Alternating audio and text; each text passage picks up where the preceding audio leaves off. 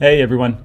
If you didn't know, A Child Walks in the Dark is also a collection of poetry, and it is out and about and available from Harbor Editions as of now.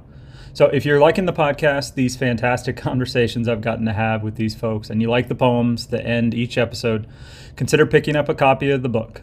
We can, all of us, I think, use as much poetry in our lives as possible.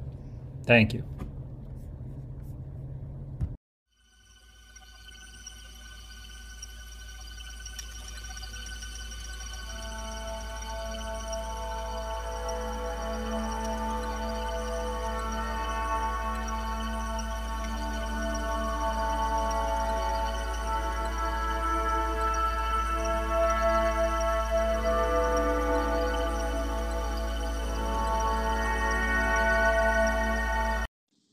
Welcome to A Child Walks in the Dark, a podcast hosted by award-winning poet and author Darren C. Demery. Each week, Darren and a series of other parents in creative careers join up to discuss a different theme or challenge to raising children. Their joy, their narrative and languages, their lineage and authorship, their small towns and cities and hopes, their community and efforts to save and be saved. Each episode explores the role of a creative person as a parent as they attempt to navigate the world their young people are growing into. This week's episode is You Might Choose to Read These Poems, and our guest is Aubrey Hirsch.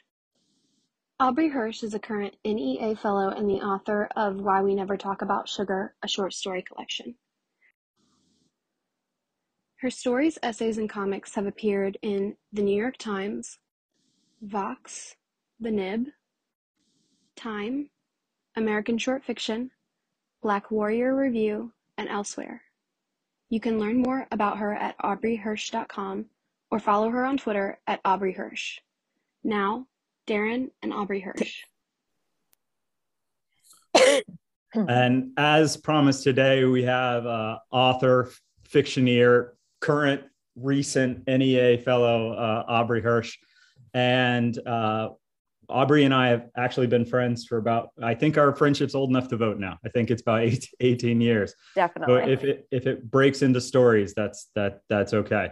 The topic for today is You Might Choose to Read These Poems as someone who's had longish careers like we've already had. What happens when people and specifically our kids find all this work we've been doing. They've got their Chromebooks and they're Googling us already. And they're seeing the books. They get to hold these things and get to see you participating in these fun literary things. How do you think they're going to ultimately find us when they start to? Yeah, this is such a good question. Have your kids Googled you? Yes. They have? Oh, yes. Mine haven't done that. So I did some, they had mostly questions about the tattoos. So I've done there's a gentleman that does a National Tattooed Poets thing every year. Uh-huh. And different people will show tattoos and talk about the stories and include poems and different things like that. And so they immediately go from the Google search to the Google image search. They're like, Dad, I saw these tattoos on. So they went straight to that. Other than that, they get to hold the books. I think the books matter to them more than the weird. They've read a couple of interviews where they've had questions. Really? Yeah. Well, yeah. The oldest is 12. And so there's some legitimate, like, okay, what's going on with this guy? Sort of question. Yeah. So you're living in the future. I'm not there yet. So my kid, they're aware of what I do for a living. They see me work at home. They have seen my book. When my older son was really little, I gave him a copy of my book because it's dedicated to him. And I would show him like where it says his name, and he really liked that. And then we put it on his shelf. It was just like an object, And then one day I was in the kitchen and I hear him when he's like, 5 or 6, and I hear him reading, and he's reading a sentence from my book out loud. And I could not have wrestled it out of his hands faster if it was a stick of lit dynamite. I was like, okay, like we can read now. Let me hold that, please. What's the problem? I like that book. I've got a copy upstairs. What do we? Well, so, with a 5-year-old, there's Sure. some adult content in there. Yeah, a little bit. That I was not ready to talk about with him. It's since the book has found its way back into his room. I've seen it on his shelf, but he has not yet attempted to read it again. And I think I'm like in the lucky place where right now he would read 2 sentences of it. He would find it phenomenally boring. It would be like, there's no swords or pirates in here. I'm not reading this trash. And this does not mention Paw Patrol one time. Yeah, exactly. Yeah. And then he would put it away. But yeah, I mean, I'm sure that's coming. They definitely haven't Googled me yet. And when I try to talk to them a little bit about, on Tuesday when the NEA announcement went live, I tried to like engage my kids with it a little bit and was like, hey, do you guys want to see something cool? Like, look, like here's mom on the website. I mean, they were just like, cool. And then, can we make a maze for our pet hamster with magnetiles? It's like, sure. They like the picture. They do. They like to see the picture at the back of the book. Like that's always like, oh, let me see this. Mm-hmm. Or when they're truly engaged, like the biggest question I get is, so what's this one about? And then the eyes start to glaze because you've already started, you've done a few interviews about it already, and you've got your like catchphrases of this is what it's about. Totally. And then they lose interest, and it's definitely like, Dad, I learned something about Lin-Manuel Miranda today that I'd like to explain to you. Can we start talking about him? Yeah. And things like that. So, but the idea from the book and the idea from the poem that ends the collection is, at some point you get curious about your parents in a more mature and adult way, and that's in the future for both of us. Mm-hmm. And you start to think about the ways in which they're gonna find you in these kind of, I mean, poetry can be a little bit different in terms of vulnerability, but some of your short stories and some of your comics have been incredibly vulnerable pieces. Mm-hmm. And how they find you as a whole person it's mystifying to me. And I tried to write something where we were going to meet in that place together. Yeah. But it's a complete mystery to me when they're in college and they're trying to explain who their parents are in that very brief, somewhat drunk way.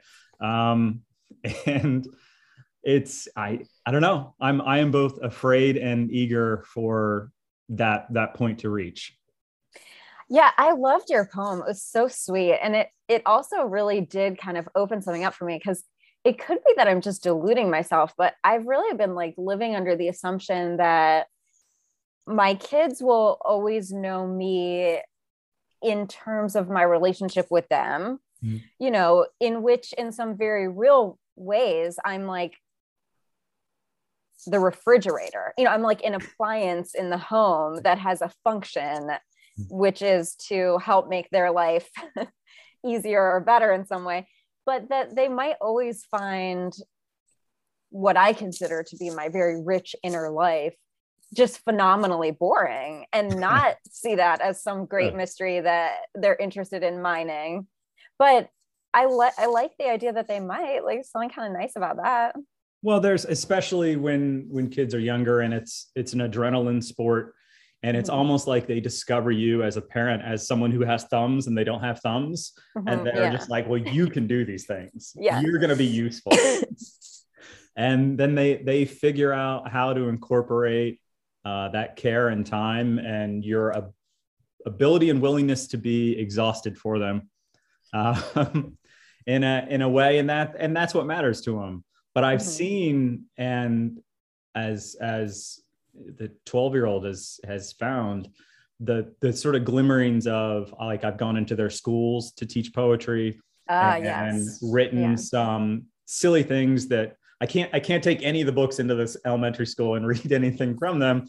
I've got a poem about burping and a poem about mispronouncing the word hippopotamus over and over again, which, by the way, oh, I bet that kills. Yeah, just for absolutely. sure. 9 lines of saying hippopotamus incorrectly. Just, yeah. And they start to explain a little bit who you are when that happens. And I learned the hard way to not bring in, because I thought it'd be cool. The kids could see the book and they could hold a book and be like, oh, yeah. Okay, this is it. I get it. And a kid immediately found like the F word. And yeah, of course. Like, they're so good at that. They're so I'm just gonna, you can just assume, you can picture that I write books. So there's been some discussion, and I did a fundraiser for the school with a broadside with the burping poem on it. Nice. So there's an idea in the school that their parent writes books, and that, you know, so it becomes a little bit more of their, I guess, daily experience.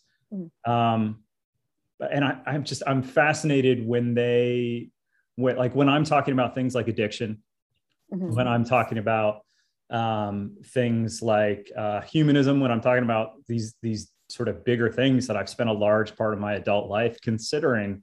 Yeah. How quickly they're going to brush that aside, or are they going to pause on it for a minute, and how will they consider these parts of me that are big parts of me? And I'm fascinated by it. I don't know. Yeah, no, I mean, I think it's really interesting. I think part of my kind of journey and experience with being a writer, because even though I am a writer and I write a lot of nonfiction, I am a really private person. You know, I don't like to talk about myself, my kids, you know, on the internet. And so a lot of the process for me of being able to keep close what feels important to me to keep close, but also do my job effectively, has been like creating a kind of distance between myself as a person and myself as a character in the work. And also, like, I don't write about something, you know, it's interesting when you're in your introduction, you had said like a lot of your stories or a lot of your work like feels really vulnerable. And that's like that's what I want. That's how I want it to feel. But for me, that's a lot of that is just crafted. You know, I really don't write about the things that feel particularly vulnerable to me, just because I've lived enough of my life as a writer on the internet to know that I don't think that would feel good or necessarily be a healthy thing for me, you know, when you start to get the responses back. And I mean, you know how people are on the internet. So like, I really only write about something if I feel like there's not a way for it to be weaponized.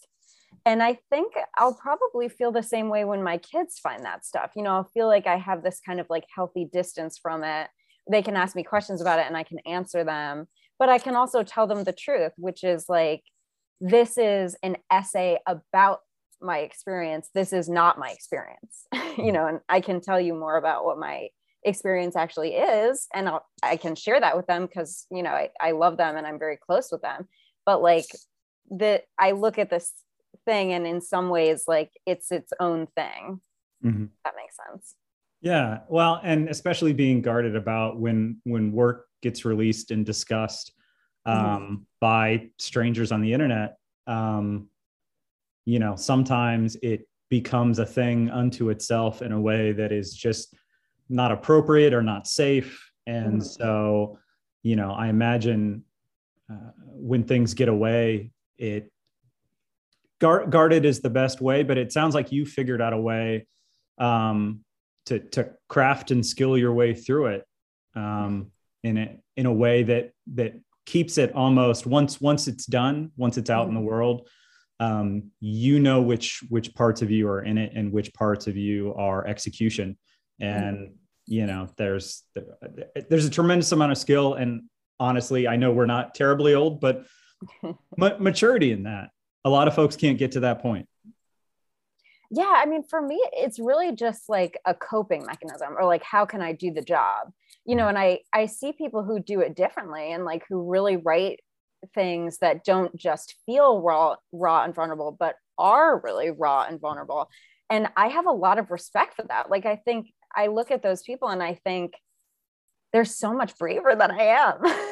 You know, like I never could do that. And it's probably why I have only written truly, truly terrible poetry. It just, that the idea of doing that is like what feels scary to me, you know, like where I rather feel totally like in control over my experience of the work, and also your experience of the work. You know, it's like you're going to feel like this, but that's not necessarily how I feel. That's just how you're going to feel, you know. Well, it's interesting when you make the connection to something else. It starts from a personal point, but then, so like when I write about my own addiction, there's a different level of success to those poems, as opposed to like with Two Towns Over and writing about addiction in Ohio. It's that extra layer and connection that you end up sort of embracing the skill and the challenge of trying to make it about, it's personal, but it's about something bigger than yourself, and trying to connect it with a whole other group of people. And that execution has always been much more successful for me than that sort of like emotionally pulpy kind of thing, which you end up especially writing in early drafts and things like that. But it sounds like you've managed a way to not just tell your parts of the story, but to tell them in a way that connects to other people on that same kind of level, and helps them sort of, the piece itself has feelings that are enhanced from your own almost. Yeah, I think that's what I try to do. You know, like I have this one comic, and, you know, I know you've seen this piece, but I also know you know this story because you know Steve, about when we, you know, my boyfriend at the time, Steve, who's very good friend of Darren's, went down to New Orleans, and we found ourselves like in the middle of the night, victims of an armed home invasion, where, you know, this guy just like broke into the house and laid us down on the floor and held us at gunpoint for a while. And, you know, just like one of those like truly terrifying experiences. And, you know, whenever people would learn that I had had that experience, they would always ask me like, why haven't you not written about that? And I think it just felt like I had nothing to say about it except like, God, that was awful, you know, but that's not, to me, that's not enough, you know, or I'm not going to write something that just to say like, look at this awful thing that happened to me. And then when I started making comics, I kind of revisited that piece again. And what that piece ended up being about is like the way that trauma and memory work together, or sort of don't work together, the ways that trauma impacts one's memory, and like image rather than language as being kind of the vocabulary of trauma. And then I felt like I had a piece. But my hope is that when you enter the piece, like maybe you're entering it because it's going to be a story about gun violence, but when you're leaving the piece, I'm hoping that the reader, instead of thinking about me, is more thinking about themselves, and like the ways in which all of our memories kind of get shaped by the things that happen to us, and the way that can change the way that we feel about something. That was important to me. Like I don't want people at the end of my work to be thinking about me. I want them to be thinking about themselves. Yeah. And I'm always obsessed with the art that I can't do. And so I'm just, people that can paint well blow my mind. And so I end up thinking about poetry in the same way of, you're not doing self-portraits, you're doing a landscape. And if you put yourself in it, you're that little thing behind the windmill, or you're that, and maybe someone catches a glimpse of you if they're really looking, but you set up the whole parameters of the experience. That's what the skill of writing is. It's entry points and exit points. It's energy and music. It's finding a way to encourage a certain experience, and working on it that way, not only protects you a little bit in terms of trauma. Like when I write anything about growing up and in that house, I always talk about a lack of oxygen. I always talk about how quiet things were, because the actual trauma of the situation was super loud and a little scary. But the way that we process that as an adult is much more like, impending. Yeah. Because that's always, could this happen? Could this happen again? And when you're talking about you and Steve getting held up, that in itself was a traumatic experience, but it's also creates this happened, it could happen again.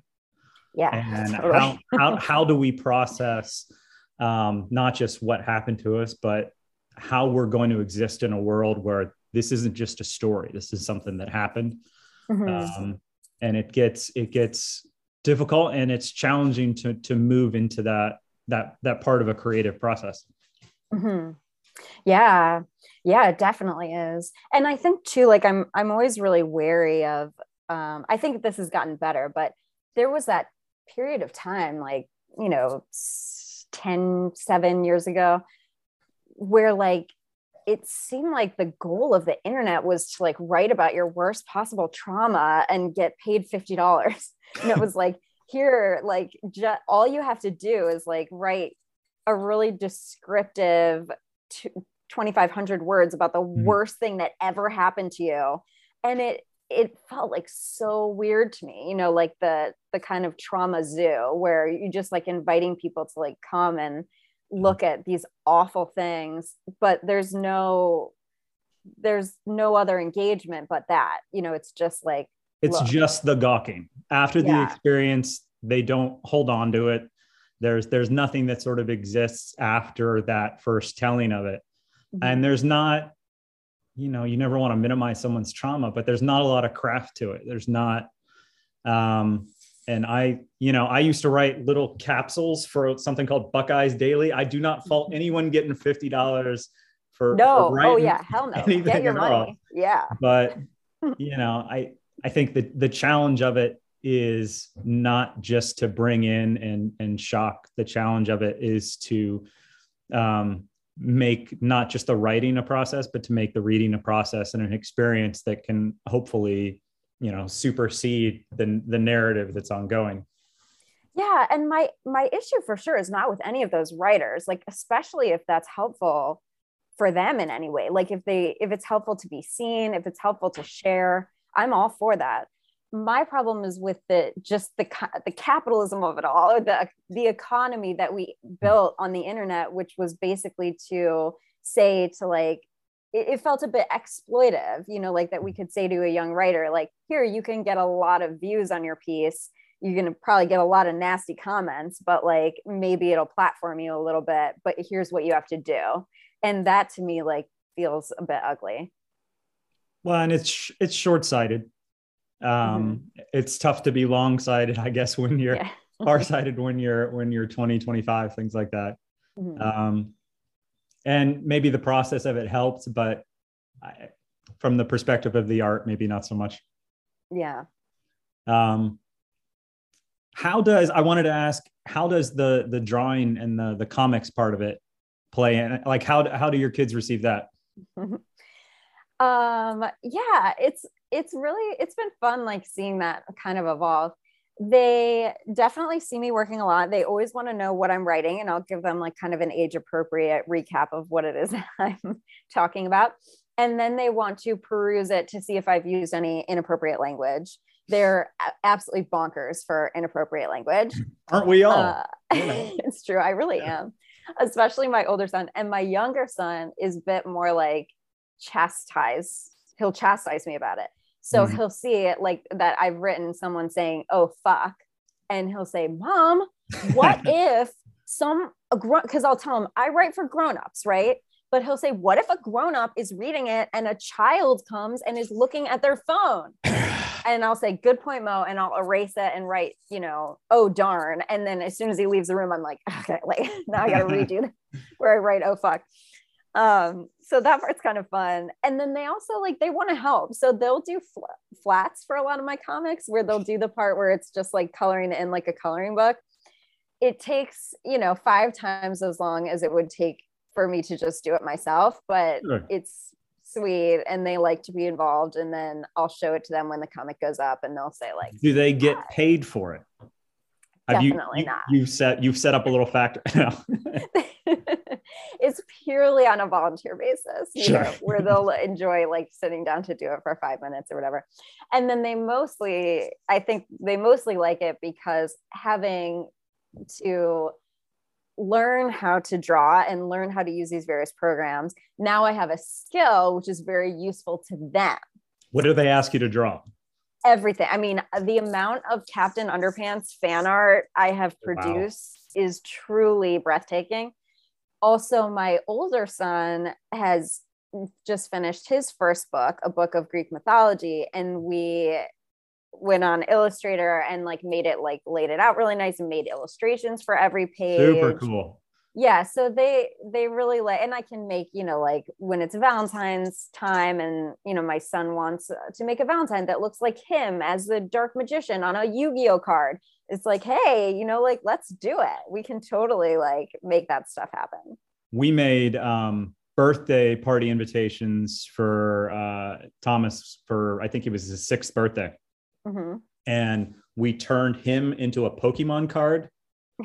And still to this day, this is 3.5 years later, kids at the school will ask for like, can you make me into a Pokemon card? Like, because this is incredible. Oh, yeah, that's awesome. Well, I'm glad you got the fan art going on the Captain Underpants. Yeah, they totally like, they're really into that kind of stuff. So they mostly like get in with it for that. But I think other than that, I'll tell them what I'm writing about. And a lot of times I write about, social justice stuff, especially like gender equality stuff. And so I'll tell them like, here's the deal. Like, do you think that's fair? And they'll say no. And I'll say, yeah, so that's what I'm writing about, is to say like, here's this thing that's going on. It's not fair. But that's the extent of their engagement with it so far.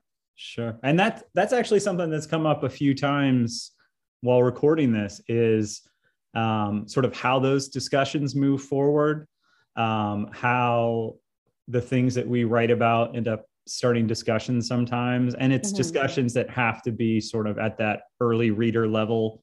But it keeps them, their minds keep going after you have the discussions, and it ends up being part of the things they talk about at school.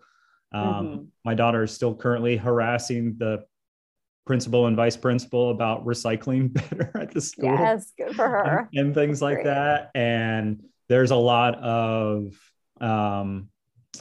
sort of walking around, like swinging her arms, because she's on a mission to do different things around the school. Nice. And everyone's sort of like, which is hilarious because Belle is like this little gymnast who's just like a ball of muscle, and people are getting in her way. And she's like, no, you guys don't understand.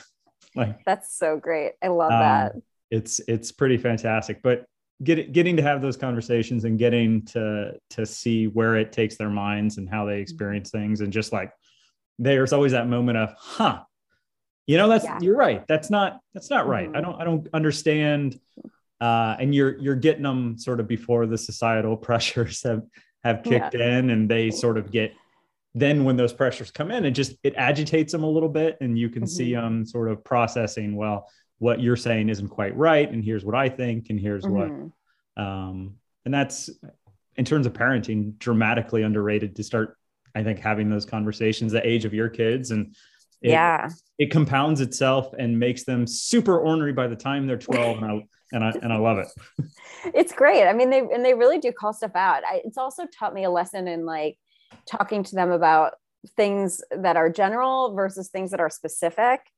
Like if I'm writing a comic about like the uneven division of labor in a typical household based on gender, for example, I have now learned to also include in that conversation, like, your dad is very good at doing housework, and my partner, Ben, he's very good at contributing his share. So it's not everybody, but, a thing can be generally true, but we still don't have to like vilify a specific person. So that's a lesson that I learned the hard way. And then also I had I have also written a lot about like body image in the media and things like that. And I got a really funny note from my son's teacher who was like, we do this exercise where I have all these different rhymes to help them learn to write letters, like across the line and down from heaven, that's the way you make a 7. She's like, so I was doing the one for 5, and it's like a line down, belly fat, number 5 wears a hat. She's like, and Mo raised his hand and was like, excuse me, that's body shaming. I don't know if you need to be describing the 5 as fat. It was so funny. But then I found myself in the weird position of having this like incredibly nuanced conversation with him where I had to say like, the word fat as a descriptive does not have to be bad. You know, we have to be careful because our society has put a lot of baggage on this word and a lot of people weaponize it. But to have a body that's fat is not a problem. And I'm like, what am I doing? You know, like these are like conversations that, you know, I feel like grownups are trying to have about like different ways that we can address these things. I'm trying to have it with like my 4-year-old. It's very. Well, you're trained at this point. You're ready, and you're ready. And fine. You know, I'm just glad he stood up for the number 5. And it was sweet. Yeah, absolutely. It's such. We're dancing around this idea, but it all sort of it winnows down to empathy.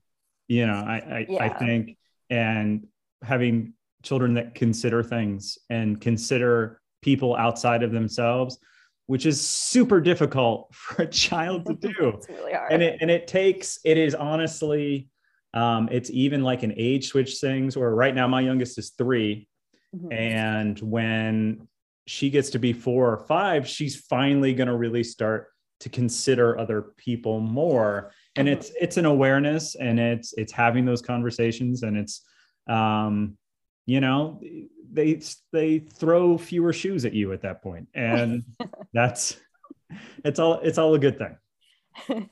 Yeah, totally. I mean, it's so funny. Like, it's only just occurring to me in this conversation, but that is like so much of the project of what I try to do with my work is like make it face outward. And then also so much of the project of parenting too is to try to get your kids to also, you know, start to understand ways in which they can face outward as well. Well, the biggest realization I've had in the years of parenting so far is that it's so rarely about the answer you give them, and almost exclusively about you reframing the question for them. And then if they can take that next step into forming an answer, then it sticks much more than if just, well, this is how it is, and this is the way it should be. And mm-hmm. you walk away from the situation. When it becomes a dialogue and it begins with, well, why do you think this way? Mm-hmm. What if we thought about it this way? Where would sort of that conversation take you? Yeah. Oh my God, I love that. It's so deep, dear. I feel like my biggest parenting realization is only buy one kind of sock. Just buy one kind of sock, and then they all match each other. Do not undervalue that. That's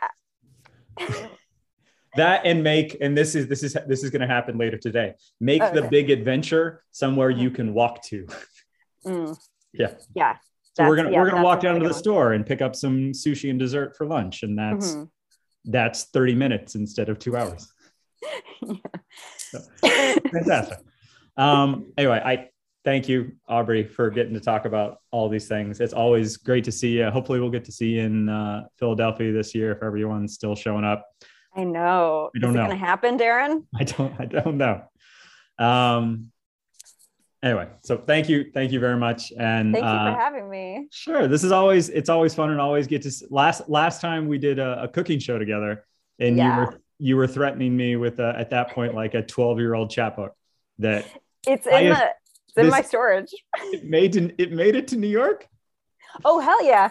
Yeah, it's in one of these boxes. I need to dig it out so I can put some stuff on Instagram.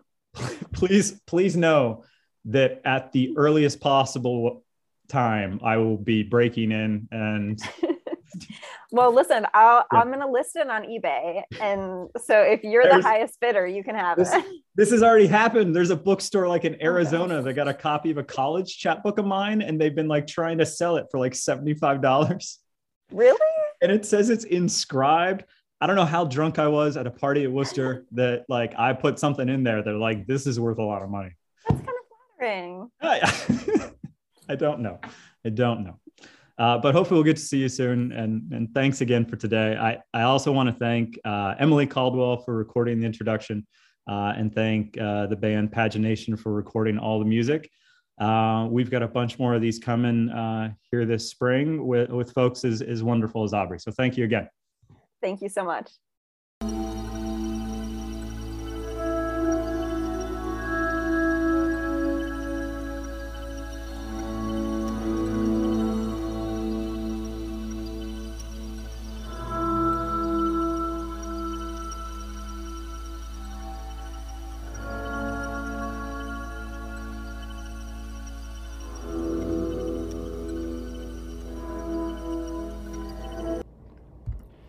You might choose to read these poems.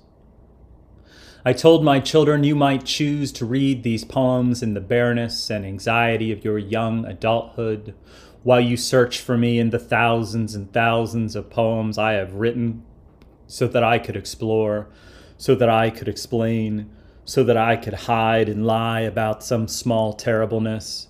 And it gives me endless joy that you will find me here, right now, as bare as you are, but feeling no anxiety at all, because I am with my children in some small way in the future, when I love you even more than I already do, because that's how real love works.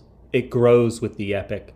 It encircles the epic until you cannot tell why or how any of this began, but you know that if there is such a thing as a soul, it exists to be buoyed by moments like this.